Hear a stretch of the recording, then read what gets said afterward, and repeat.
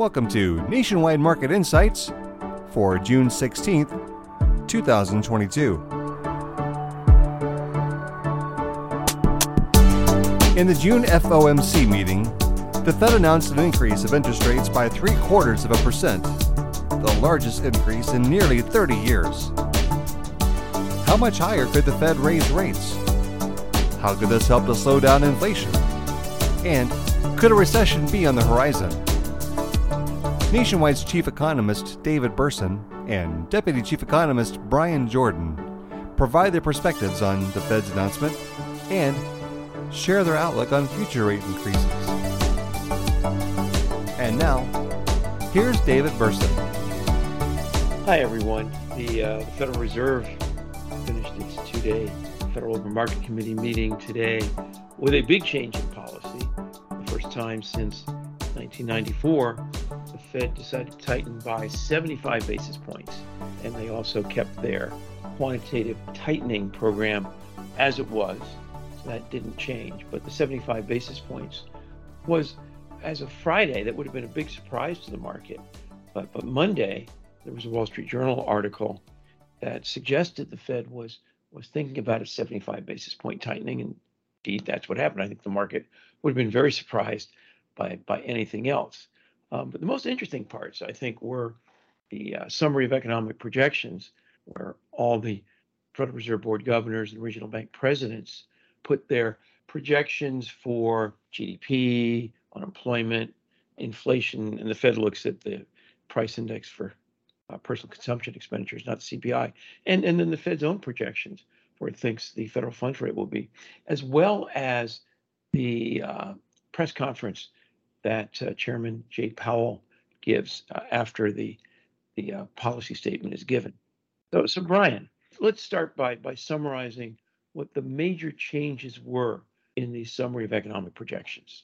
So great points, David. There were some big changes. The Fed just issued a summary of economic projections 3 months ago. And in those 3 months, we've had some big changes in the Fed's outlook. The Fed now expects weaker GDP growth over the next couple of years. In fact, a significant reduction in its estimate for GDP growth here in 2022, expecting 1.7% growth versus nearly 3% growth, 2.8% 3 months ago. It lifted its expectation for the unemployment rate slightly to 3.7% from 3.5%, expects higher unemployment over the next few years than it expected in March. And it also expects higher inflation, at least this year, higher core PCE inflation and higher headline PCE inflation, somewhat lower rates in the next couple of years. But the big change here was the Fed's expectation for its own policy, for the federal funds target rate. 3 months ago, the median projection among FOMC members was for that rate to end this year at 1.9%. The Fed ratcheted that up all the way to 3.4% for this year. And the expectation for 2023 similarly was moved higher from a previous expectation of 2.8% all the way to 3.8%. So shifts in the economy, but a big shift in what the Fed expects itself to do for the remainder of the year. Well, let's talk about those Fed funds rate projections. I mean, right now, I know you and I are big believers in the shape of the yield curve, and particularly very short rates compared to longer rates, as a predictor of recessions. And, well, long rates rallied on the basis of what the Fed did today. But, if you look at the 10-year Treasury note, the 10-year Treasury note is at 3.3%. Well, it was at 3.4% when the announcement was made. So, long rates have rallied. Well, 3.3% is certainly below where the Fed projects the federal funds rate will be at the end of the year, 3.4. Now, as Chair Powell is fond of saying, it's a projection.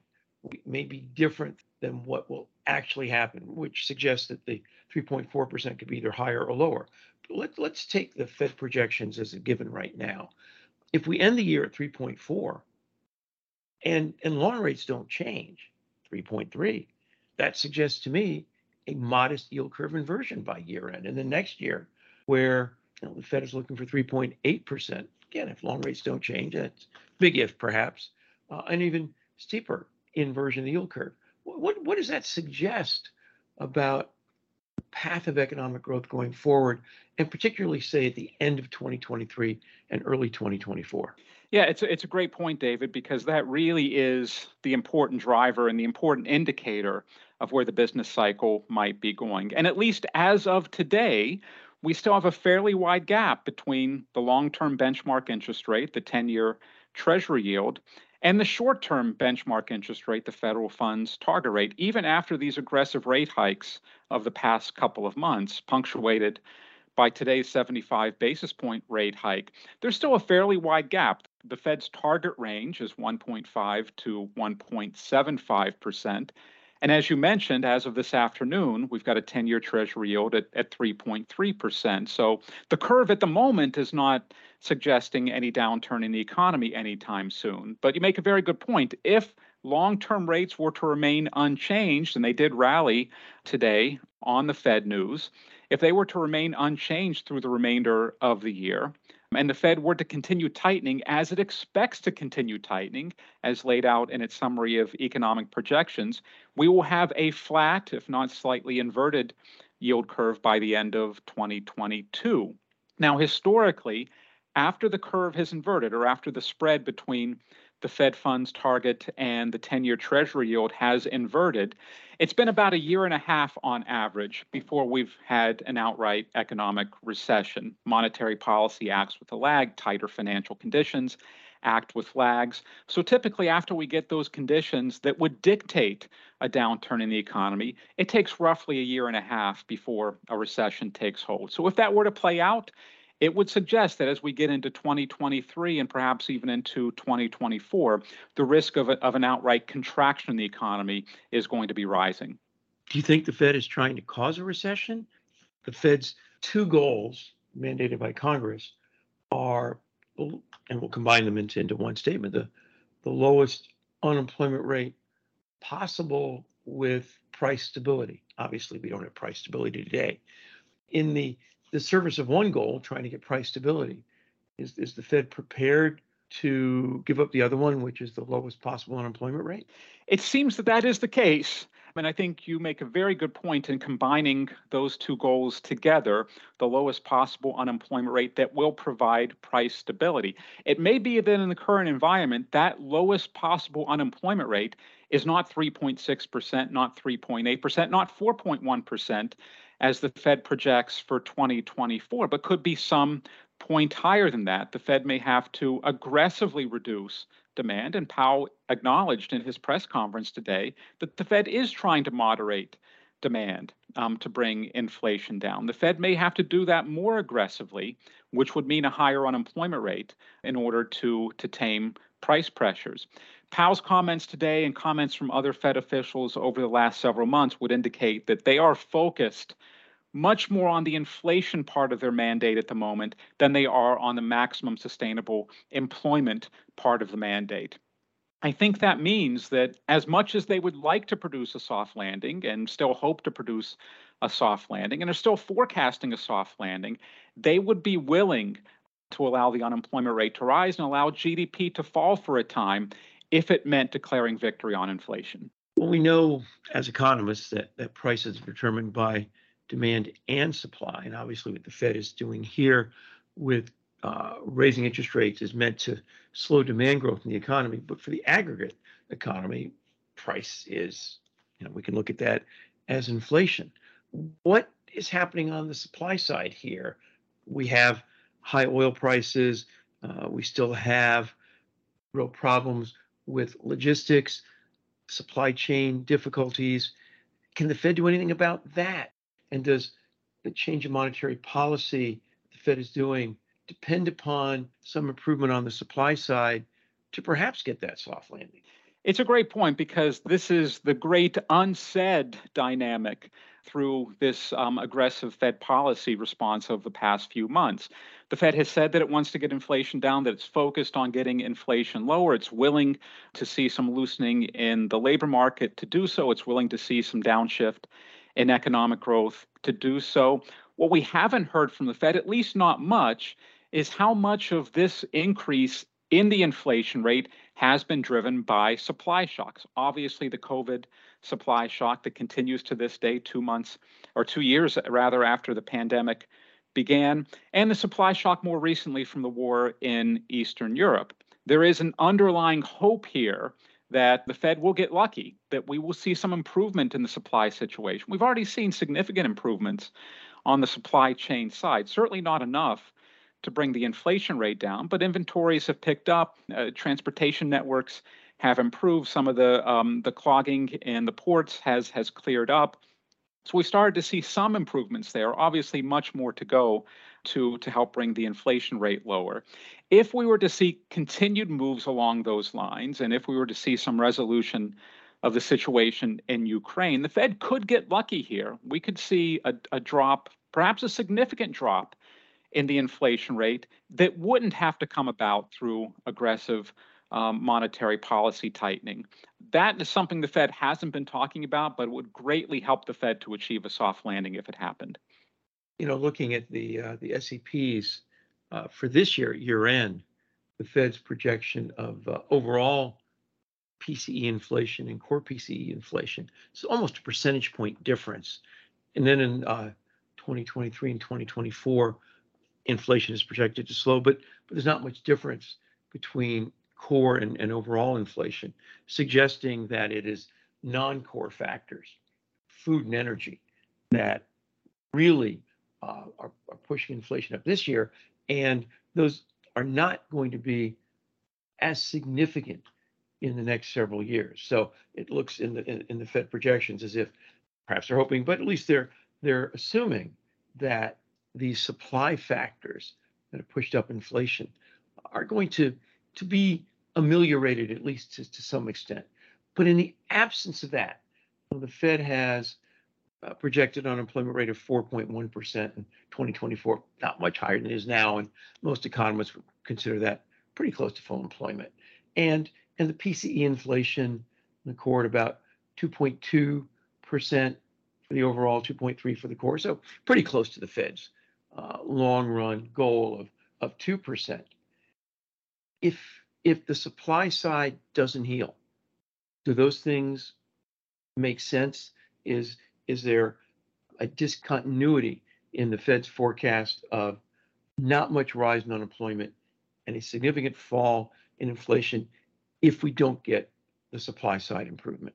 It's certainly possible, but it's threading the needle a bit. The Fed has historically not been so successful at delivering soft landings. And in fact, in the moment, at the time the Fed is tightening, we typically see more of the same. The trend is more, not less. So more inflation, lower unemployment. In fact, if we look back over the course of the last 50 years at the last 8 complete tightening cycles, in every single one of those tightening cycles, the inflation rate rose. The Fed, at least in the moment, wasn't successful in bringing the inflation rate down because inflation hits the economy with a lag and monetary policy acts with a lag. So while the Fed was tightening, every time the Fed was tightening over the last 5 decades, the inflation rate continued to rise. Same thing happened on the opposite side for the unemployment rate. Every time the Fed tightened over the course of the last 5 decades, the unemployment rate fell from beginning of tightening cycle to the end of the tightening cycle. And so the Fed continued to raise interest rates, but because of the lags, because of the momentum, inflation continued to move higher, unemployment continued to move lower. So absent supply chain improvements, absent some resolution in Eastern Europe, it's hard to imagine, at least in the short term, as the Fed is continuing to raise short-term interest rates, given the momentum, given the lags associated with inflation and monetary policy, that we're going to have this Goldilocks conclusion within a couple of years. I think we can look at these numbers and infer that the Fed is expecting supply chain improvements. You mentioned the gap between overall inflation and core inflation. But absent that, it's going to be very, very difficult to pull it off. This is a big change in Fed expectations between March and today. And Chair Powell mentioned a couple of things. Last week's CPI number, an eye-opener, where the 12-month change went up to 8.6%. He also mentioned inflation expectations. And the Fed looks at inflation expectations as a key driver of future inflation. Well, the Fed has another meeting coming up in July. If inflation isn't going to respond in the short run, and it probably won't, to the Fed tightening, inflation moves with a lag. The economy has some decent forward momentum. So let's just say inflation is a bit higher when the FOMC meets again, and unemployment at worst is flat and maybe a tad lower. Does the Fed go 75 again at the next meeting?